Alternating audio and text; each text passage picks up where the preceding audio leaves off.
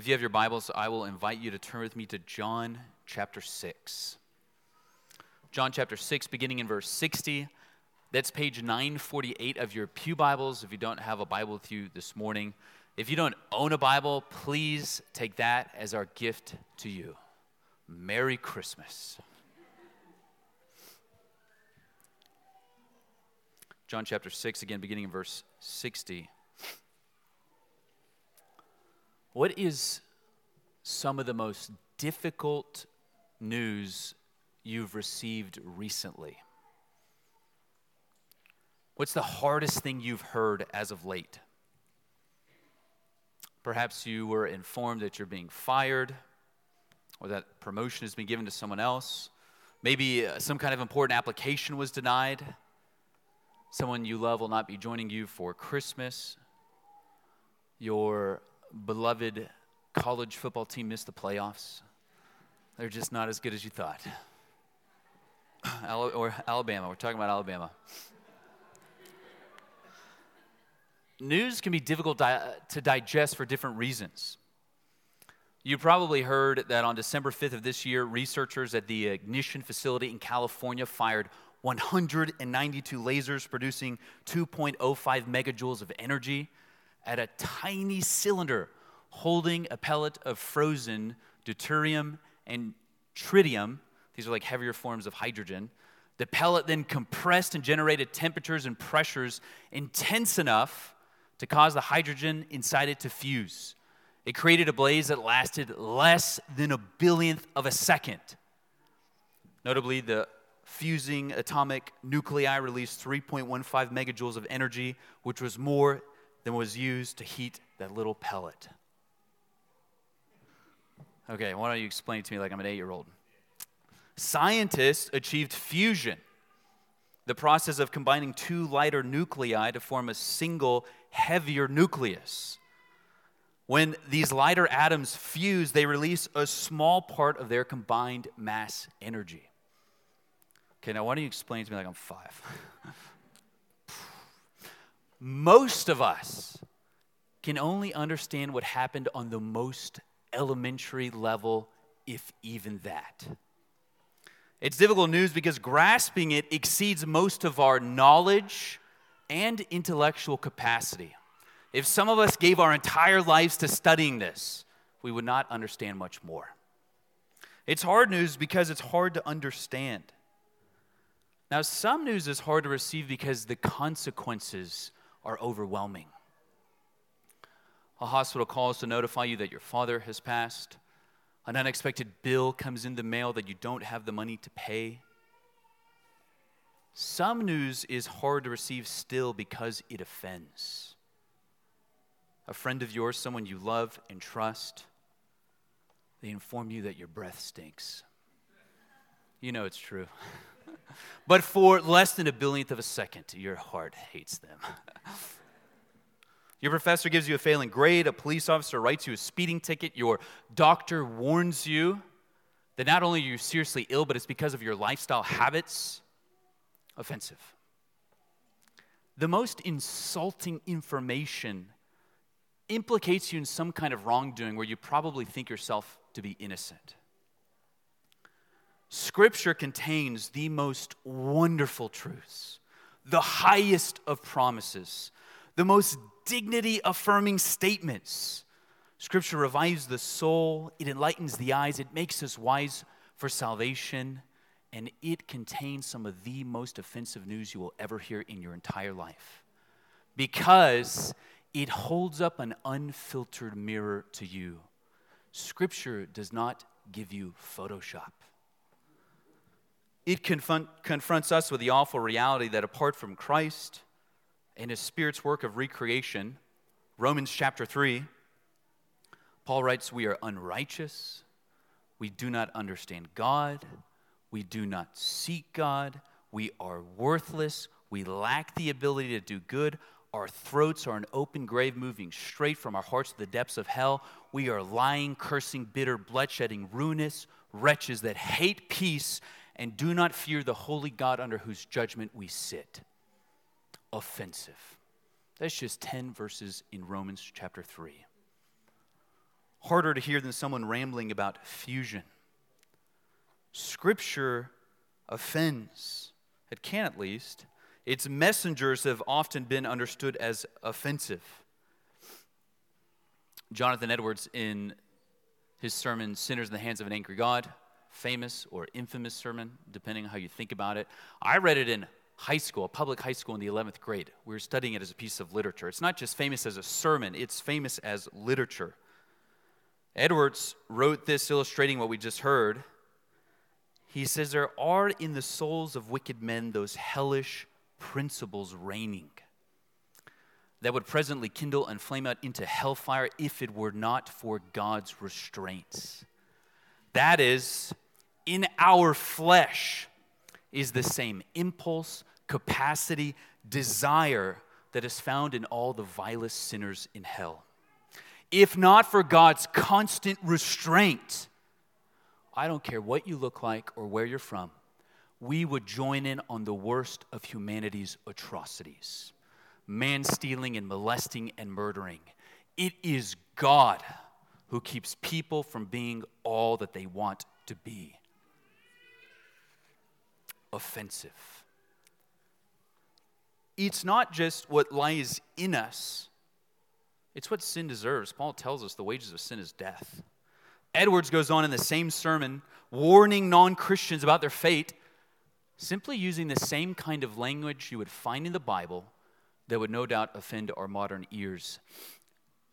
He writes, the bow of God's wrath is bent, and the arrow made ready on the string, and justice bends the arrow at your heart, and strains the bow, and it is nothing but the mere pleasure of God, and that of an angry God, without any promise or obligation at all, that keeps the arrow one moment from being made drunk with your blood. Offensive. What Edwards is getting at in the sermon, the first half of his sermon in particular, is that the sinner right now, not at death, but right now, already deserves the fullness of God's righteous judgment. And that they can do nothing on their own to turn God's anger into pleasure. And nothing but God's sovereign will is keeping them from what they deserve at every moment of every day. Offensive. Incredibly offensive. Unless, of course, it's only the first part of what will become good news. Here's the thing about difficult news. It not only reveals new information, it tells you something about the person who's hearing it. You can learn a lot about someone as you watch them respond to difficult news. I can recall the English teacher of mine who assigned that reading in high school, mocking Edwards and that well-known sermon. She heard the news. She scoffed that anyone could believe something so stupid, so vile, so archaic. Maybe you feel the same way. The first time that Edwards preached that sermon, people were screaming at him. You might think, it's not hard to imagine. They weren't screaming at him because they hated him. He was preaching to a congregation maybe this size, maybe half the size. People were screaming and fainting. They were wailing. They were so overcome with their guilt and their fear of God's justice that they were yelling out to Edwards to stop. We can't take it anymore. It was as though they, like Isaiah, were transported into the holy and awesome presence of God and were undone. They were unraveled by the thought of God's anger toward their sin. They just wanted to know, what must we do to be saved? Sermons like these from preachers like Edwards led to the Great Awakening, where masses were converted in New England in the 18th century. What a different response than my high school teacher. Same news, two different responses. This is offensive, and I have offended God. Why do some people only hear the offense of the gospel, while others hear the same news, but what would offend is drowned out by the overwhelming news that God, in his loving kindness, gave up his Son to save us? Why do some acknowledge their wrongs against God, stagger over his love, the thought that he would condescend so low to lift us up that we might feast with him, while others simply scoff? Jesus has been preaching a sermon in John chapter 6 that we've been following. His numbers are going to dwindle from something like 5,000 to 12. One sermon. He goes from mega church to core group meeting. Why? More simply put, why do some hear good news while others only hear bad? Keep that in mind as we read the text. John chapter 6, beginning in verse 60. If you are able, I will invite you to stand with me for the reading of Holy Scripture.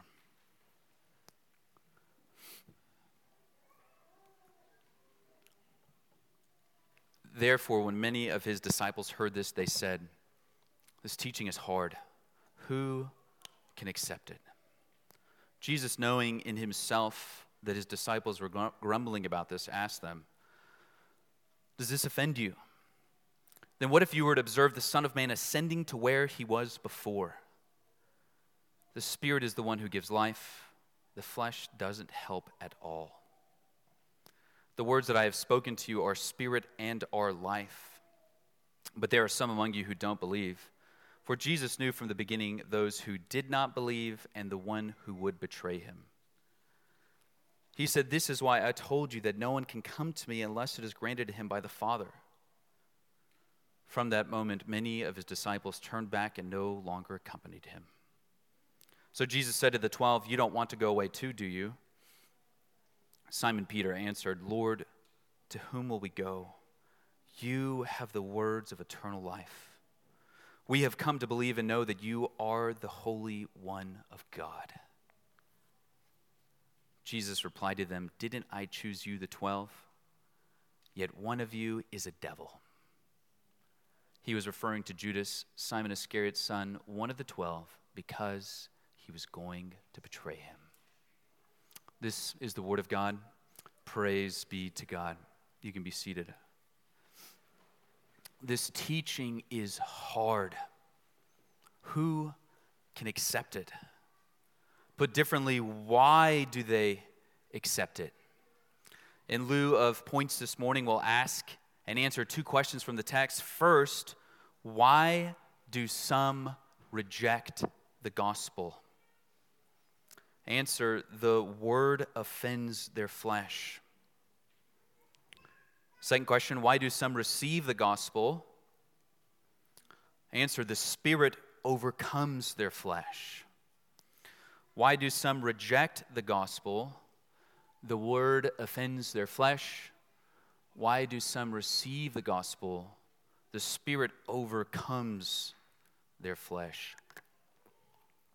And then we'll actually see a case study in the text in Peter and Judas who give us two very different responses to Jesus' words. First, why do some reject the gospel? The word offends their flesh.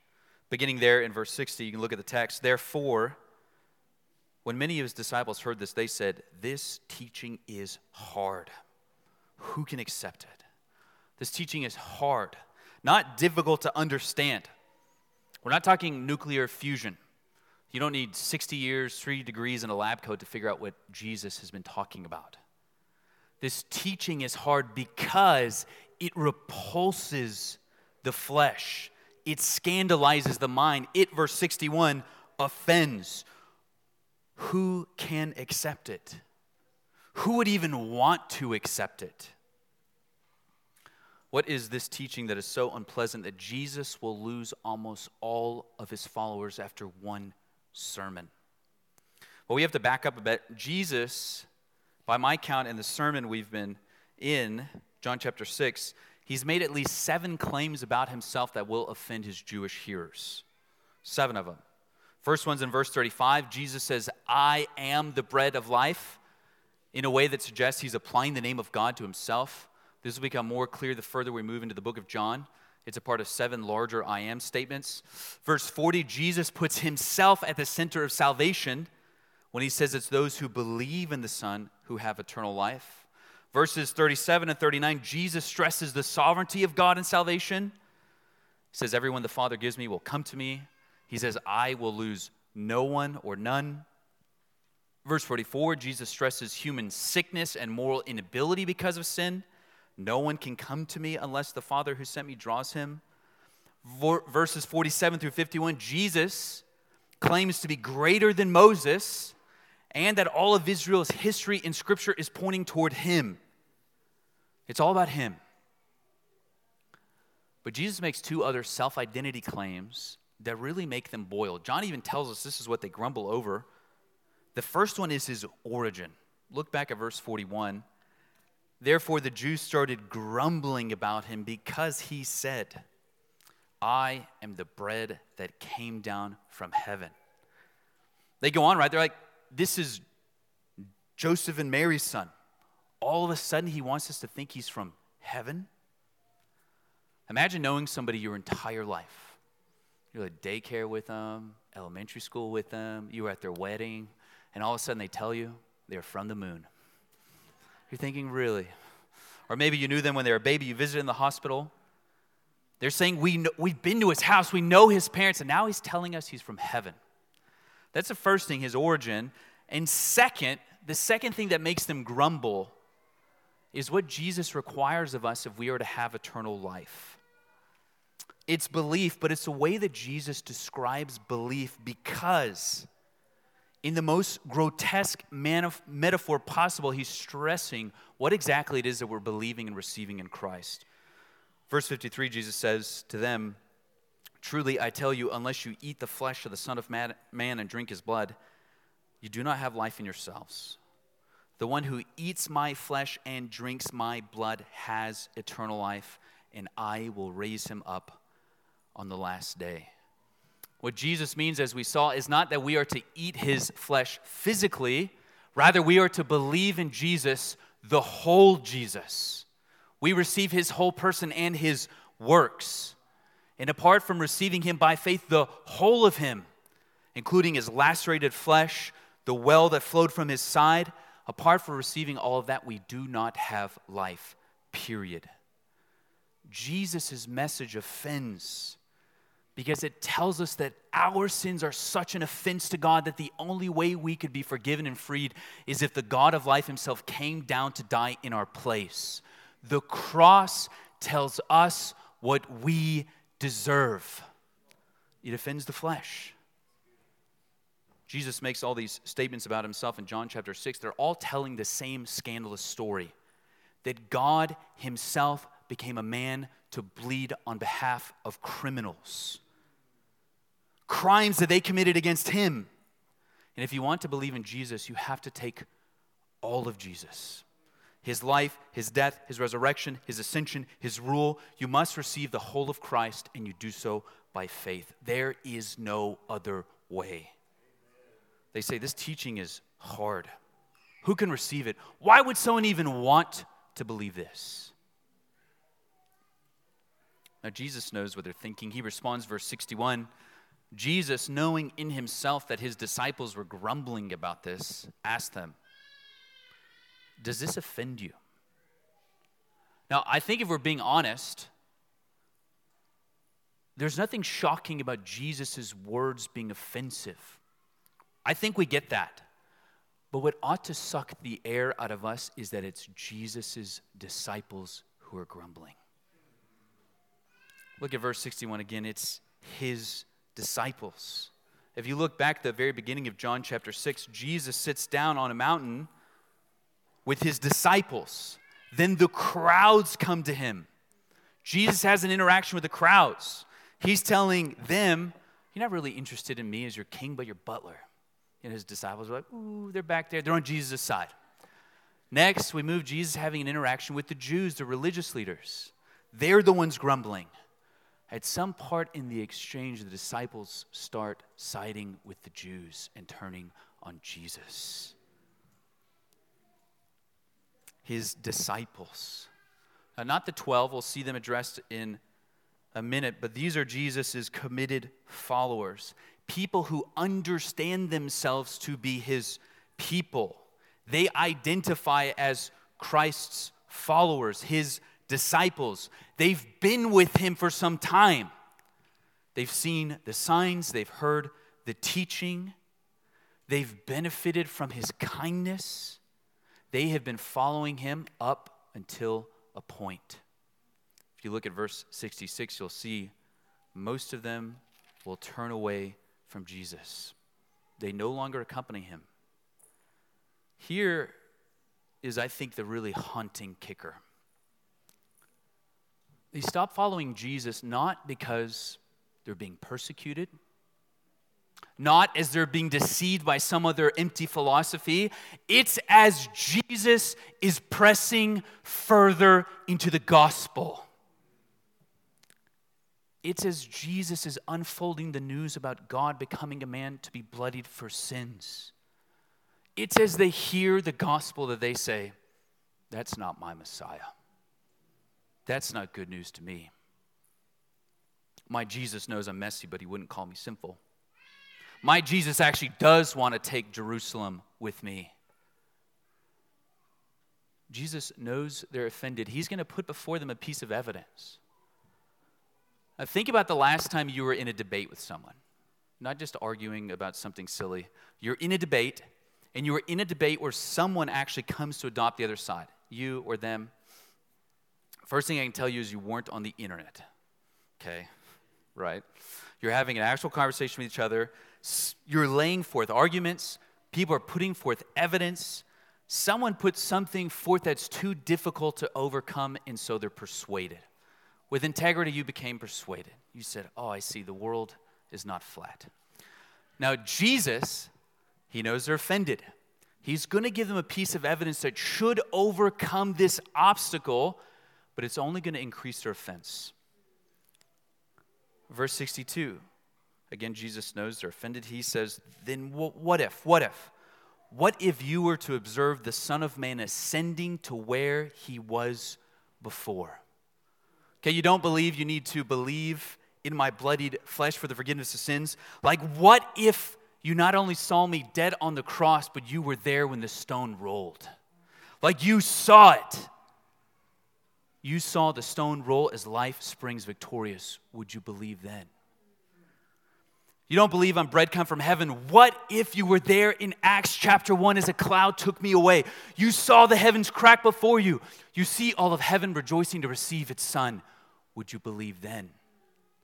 Jesus is asking, what is the threshold you need to believe in me? Think about someone that you've been sharing the gospel with and praying for years now. What is it that you think they need to move from unbelief to belief? Maybe you've even thought, if only blank would happen, they would come to understand. If I could just help them understand this is why there are so many hypocritical Christians or bad churches. If I could just put one more proof before them of the resurrection. If I could give them a compelling answer to the problem of evil.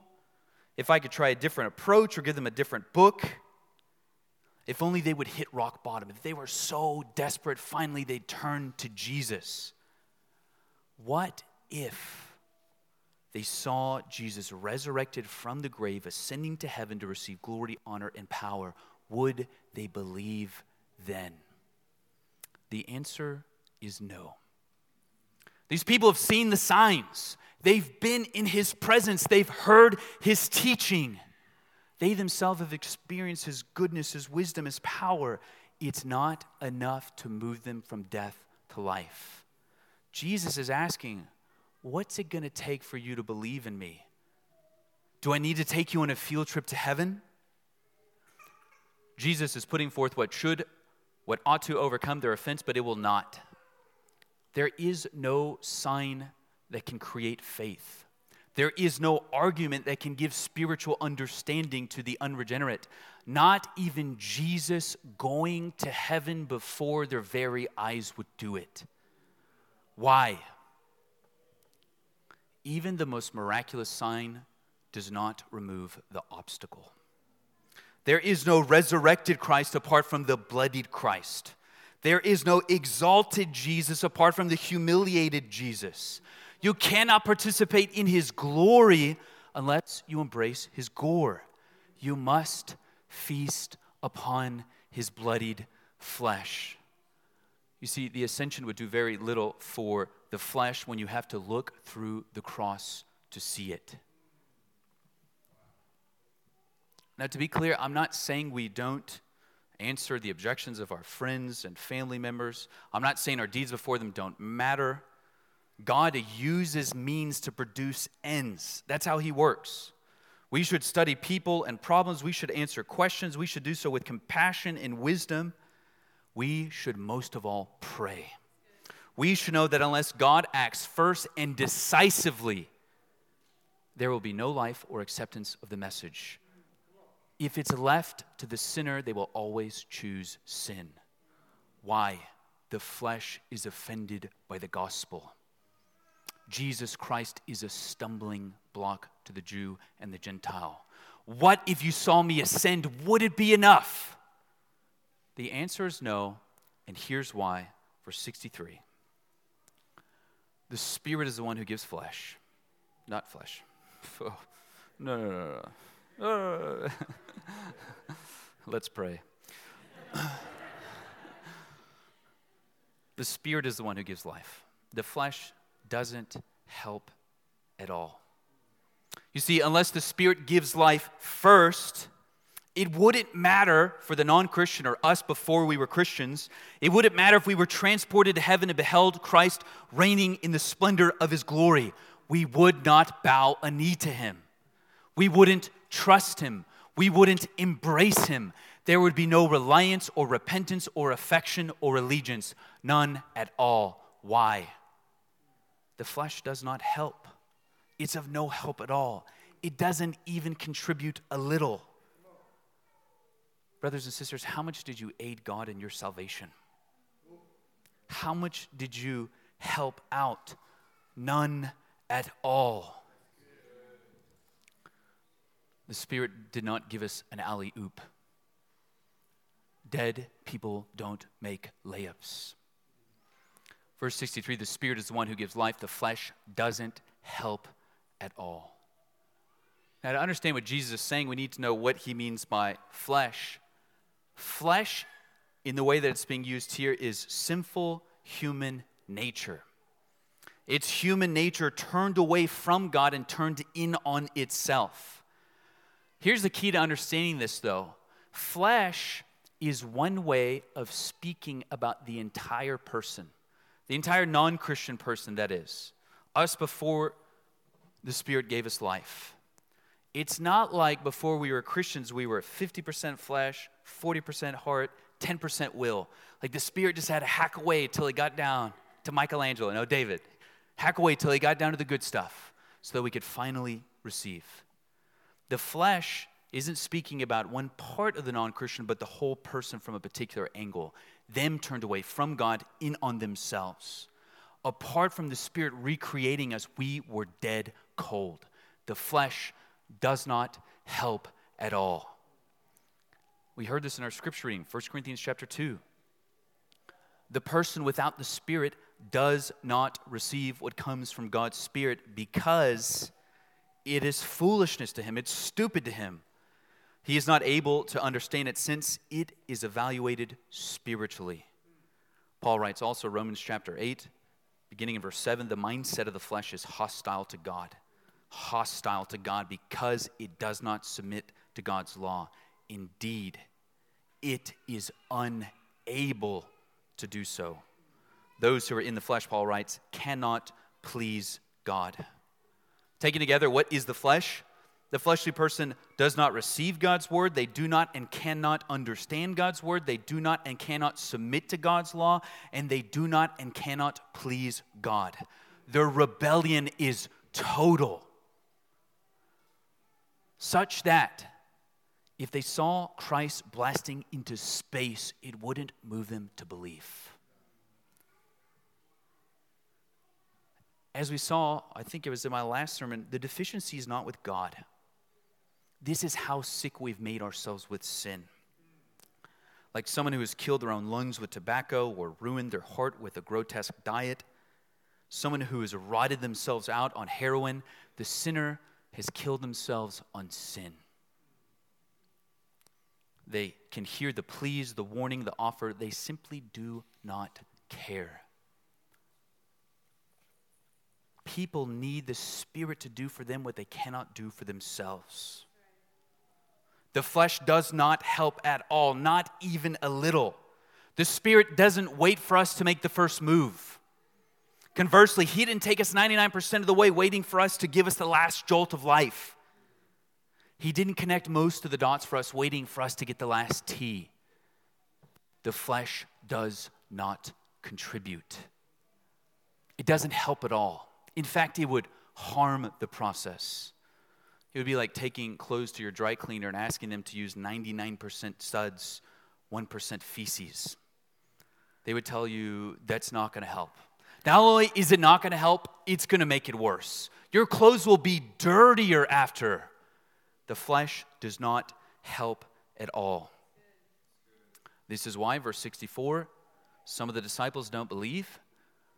This is why, verse 65, some can't come unless it's granted by the Father. It's why, 61, seeing the ascension itself would not be enough. It's why, 66, most will turn away from Him. It's why, 71, Judas will betray his king. The flesh is so hostile to God, so turned in on itself. Isaiah 6:10 says that hearts are hardened, ears are dull, their eyes are blind. The word of God is before them, and they don't hear Him. The light of the world is in their midst, and they do not and cannot see Him. And to be clear, it's not that the non-Christian doesn't have a choice. If you were converted later in life, think about to your own conversion, especially if you grew up where you heard the gospel over and over and over again. You heard it, you chose no. You heard it, you chose sin. You heard it, you made a choice, and then one day, something happens. What? Is it that you became more moral, more intelligent, more humble? No, the Spirit gave life. The flesh was no help at all. You see, God in His loving kindness breathed life where there was death, love where there was hatred, trust where there was resentment. The Spirit gives life. The flesh is of no help at all. Now notice, Jesus has offended His disciples on this whole issue of His origin. And rather than backing away from the offense, Jesus presses in.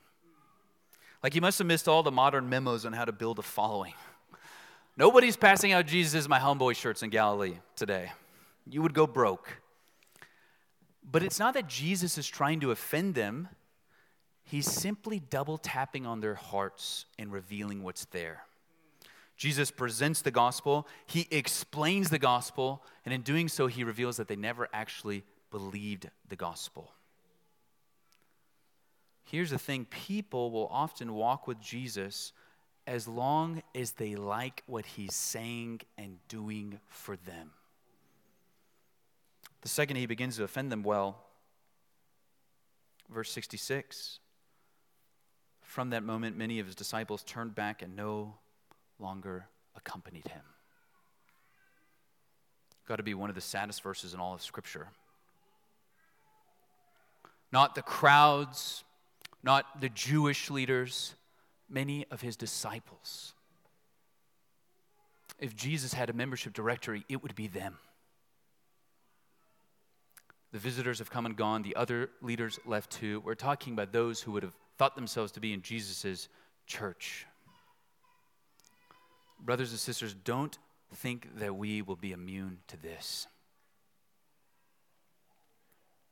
The longer that we walk together, as long as we faithfully preach the gospel, those we called brothers and sisters will abandon not only us, but Christ.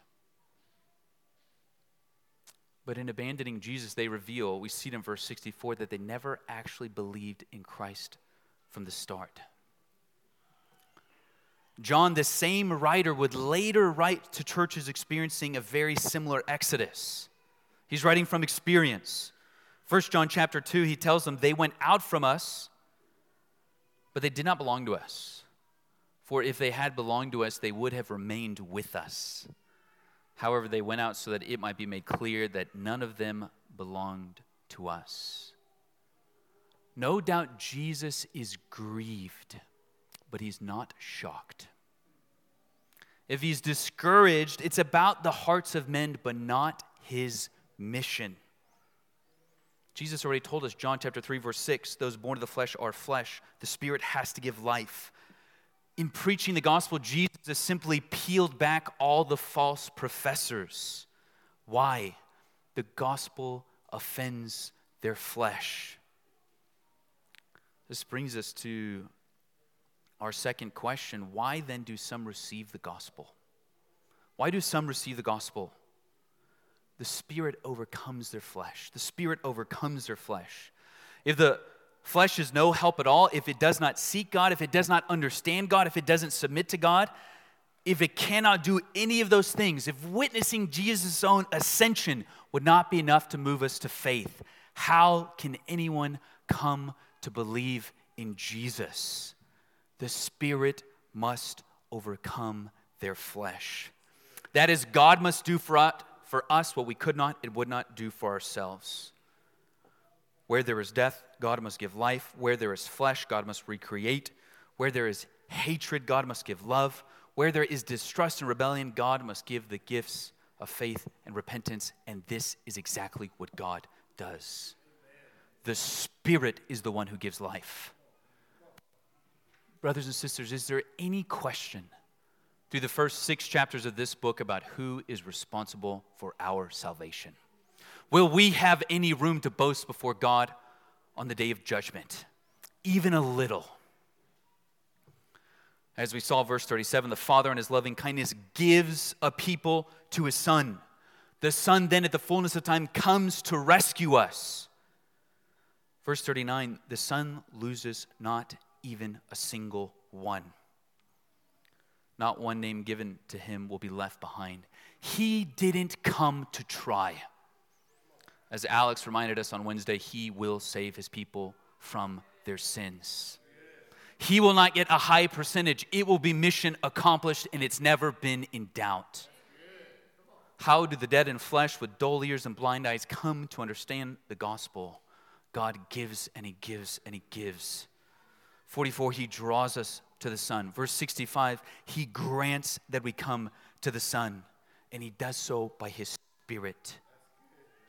To suggest anything else is to suggest that the flesh actually helped a little bit. That what the Father gifted to us is in fact actually a little bit of a reward. Brothers and sisters, salvation is of the Lord from beginning to end. God chooses and he woos us and he draws us and he recreates us and he keeps us, he protects us, he sustains us, he'll glorify us. God gives and he gives and he gives until he gets us home, and he will. It is not in doubt. Brothers and sisters, hear the offense of the gospel drowned out by the overwhelming love of God. We are the ones who offended him, deserving of judgment and yet receiving riches. As we sang, on the path to hell, now running to heaven. Once dead, now alive, because of him. Brothers and sisters, left to our own devices, we would abandon him.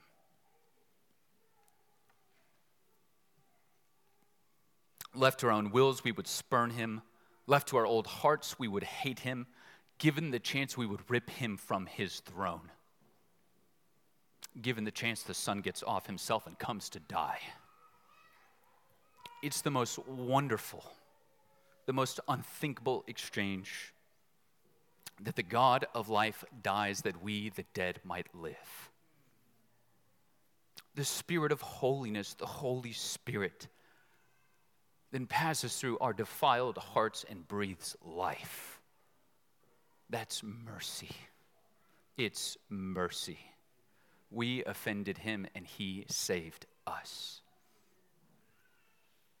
Jesus goes on explaining when and where the Spirit moves and breathes.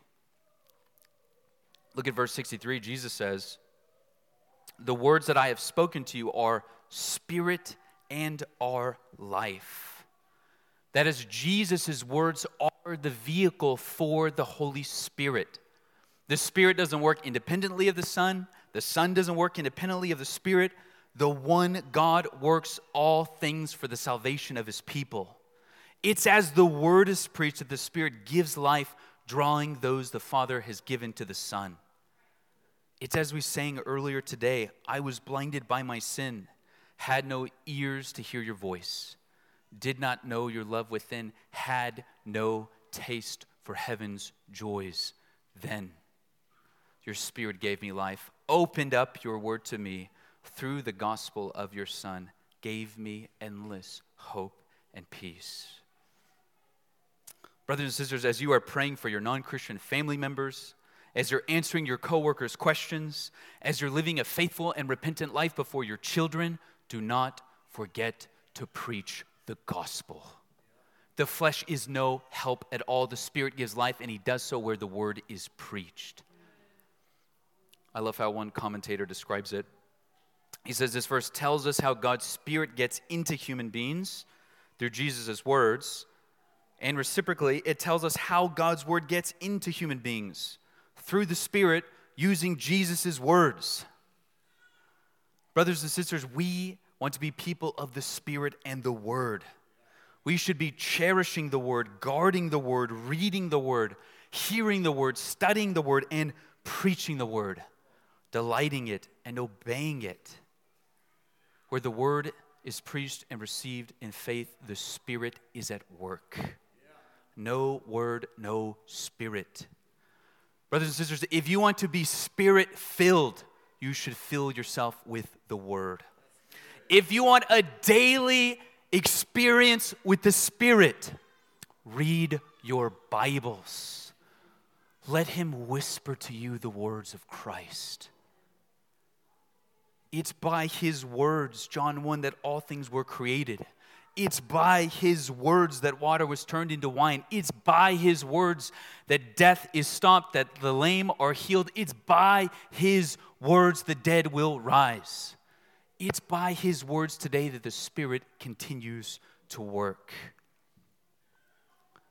I wonder how many of us are tempted to think that God's word is a killjoy. Jesus says his words are life itself. It's as we heard the word preached that the Spirit breathed life unto us the first time. It's as we continue to hear the word preached that the Spirit sustains us in life. You should make it your aim to live every day and to do so by the word of God. It's in the preaching of the word that the Spirit moves to give life. So why do some reject the gospel? It's because the word offends their flesh. Why do some come to believe and receive the gospel? It's because the Spirit overcomes their flesh, giving life where there was death, drawing and wooing and winning them to the Son as the word is preached. Now what we'll see quickly is a case study in Peter's confession and a prediction about Judas. Two very different responses to the gospel.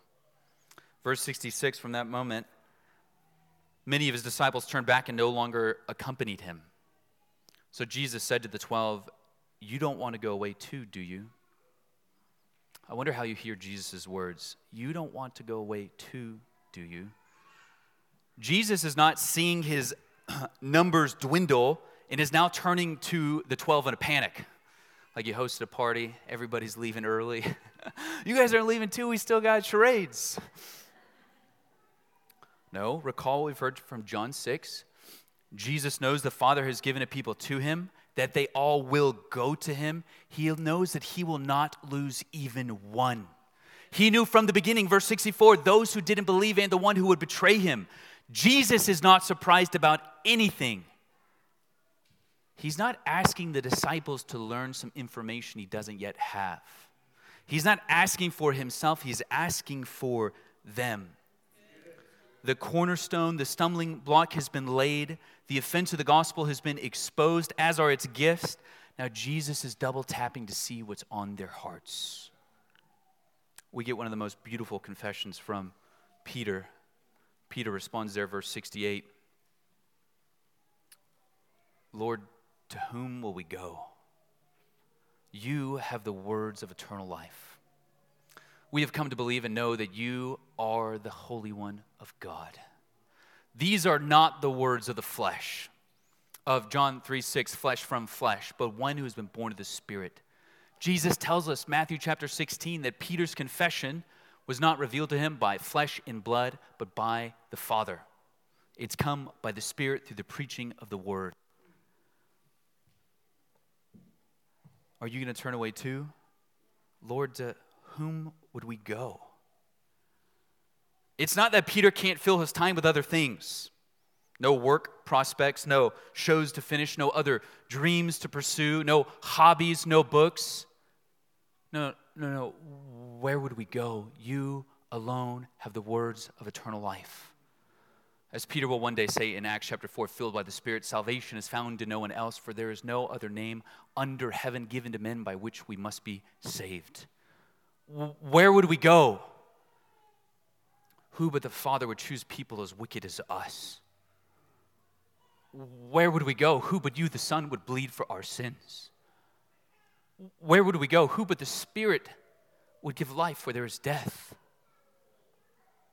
Where would we go? You alone have the words of eternal life.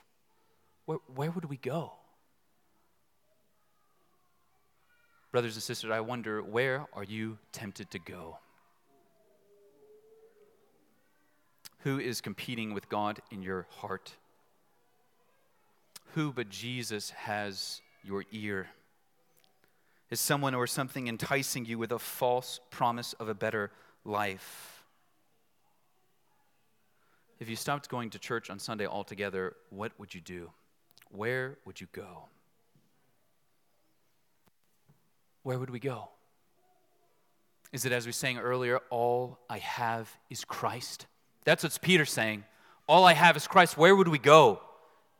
As we'll soon sing, there is one gospel on which I stand for all eternity. It is my story, my Father's plan. The Son has rescued me. Oh, what a gospel. Oh, what a peace. My highest joy, my deepest need. Now and forever, He is my light. I stand in the gospel of Jesus Christ. There is one gospel to which I cling. All else I count as loss. For there, when justice and mercy meet, He saved me on the cross. No more I boast of what I can bring. No more I carry the weight of sin. For He has bought me from death to life. I stand in the gospel of Jesus Christ. Where would we go? We have, as a church, have come to confess what the church has confessed throughout the ages, that Jesus is the Holy One of God, the only begotten Son of God, born of the Father before all ages, God from God, light from light from true God, begotten, not made. And yet for us men and for our salvation, He came down from heaven.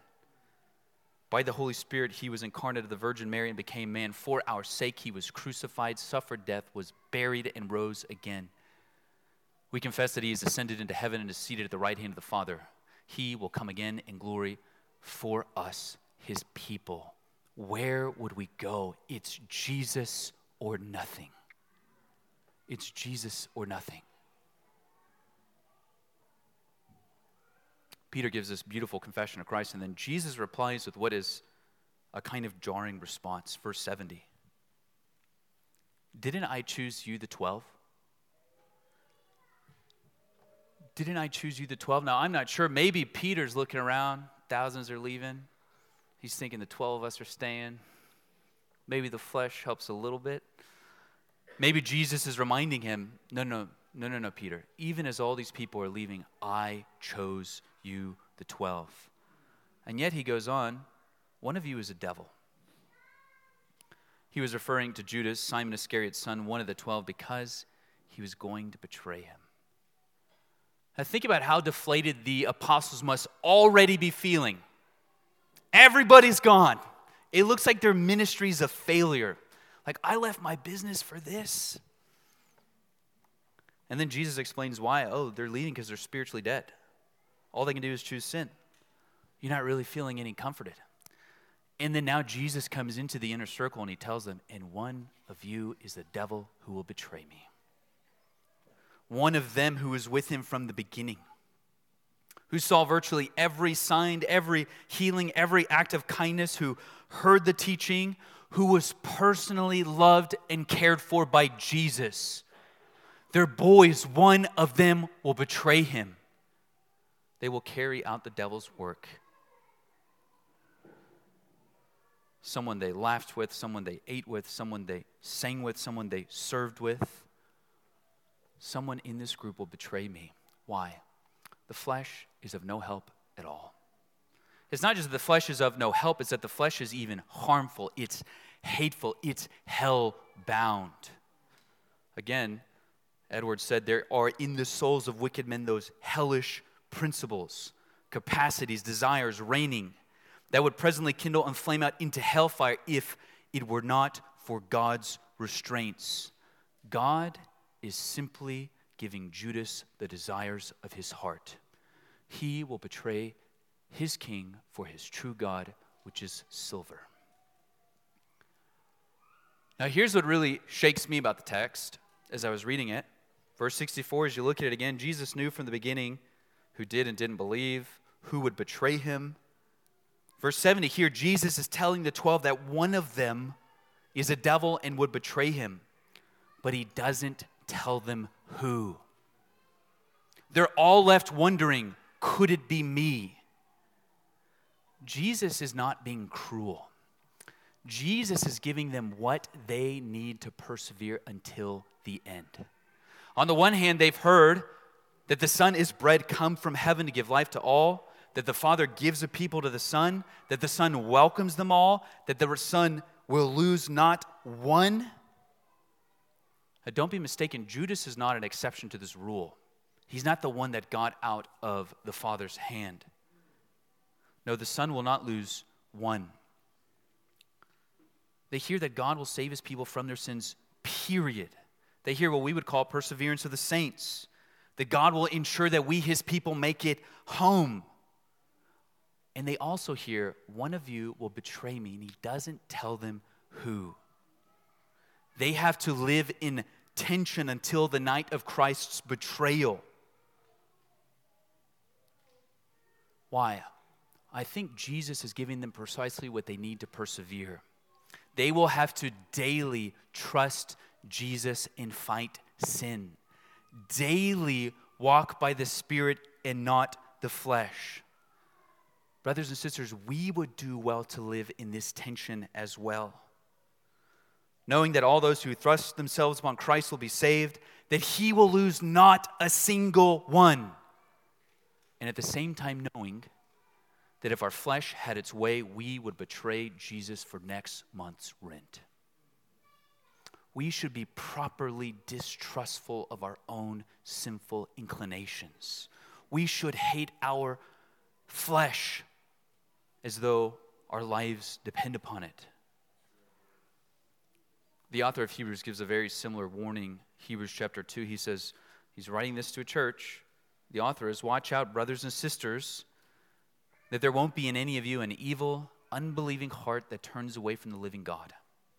But encourage each other daily while it is still called today, so that none of you is hardened by sin's deception. For we have become participants in Christ if we hold firmly until the end the reality that we had at the start. As it is said today, if you hear his voice, do not harden your hearts as in the rebellion. We should be properly distrustful of our own sin, knowing that it seeks to deceive us and to turn us away from the living God, just as Judas did, just as the disciples turned away. We can also take comfort knowing that Jesus speaks to us today from his word, that his Spirit is moving right now in this place, and that, as we'll see in John 10, Jesus' people hear his word, they know his voice, they love his word, they submit to his word. We gather even now because we believe that Jesus' words are life and spirit. Where else would we go? We must actively cling to the truth of the gospel. We have come to confess that Jesus is the Holy One of God. May we cling to Christ and to him alone. Let's pray. Father, we are once again overwhelmed by your loving kindness to us. That though we deserved your justice and your anger, that in your love you sent your Son to give us life. We marvel at the fact that you have done for us what we could not do for ourselves. Father, we pray that because of this service, because of the preaching of the word, that we would love Jesus all the more. That there would be no one else to which we would go or cling. That we would believe that his words are life and spirit. We pray that your Spirit would work these words into the hearts of all here who love Jesus and trust Jesus. We pray that if there are any here who do not know your Son, that you would give them the gift of life today, that they would turn and trust him. We pray all this in Jesus' name. Amen.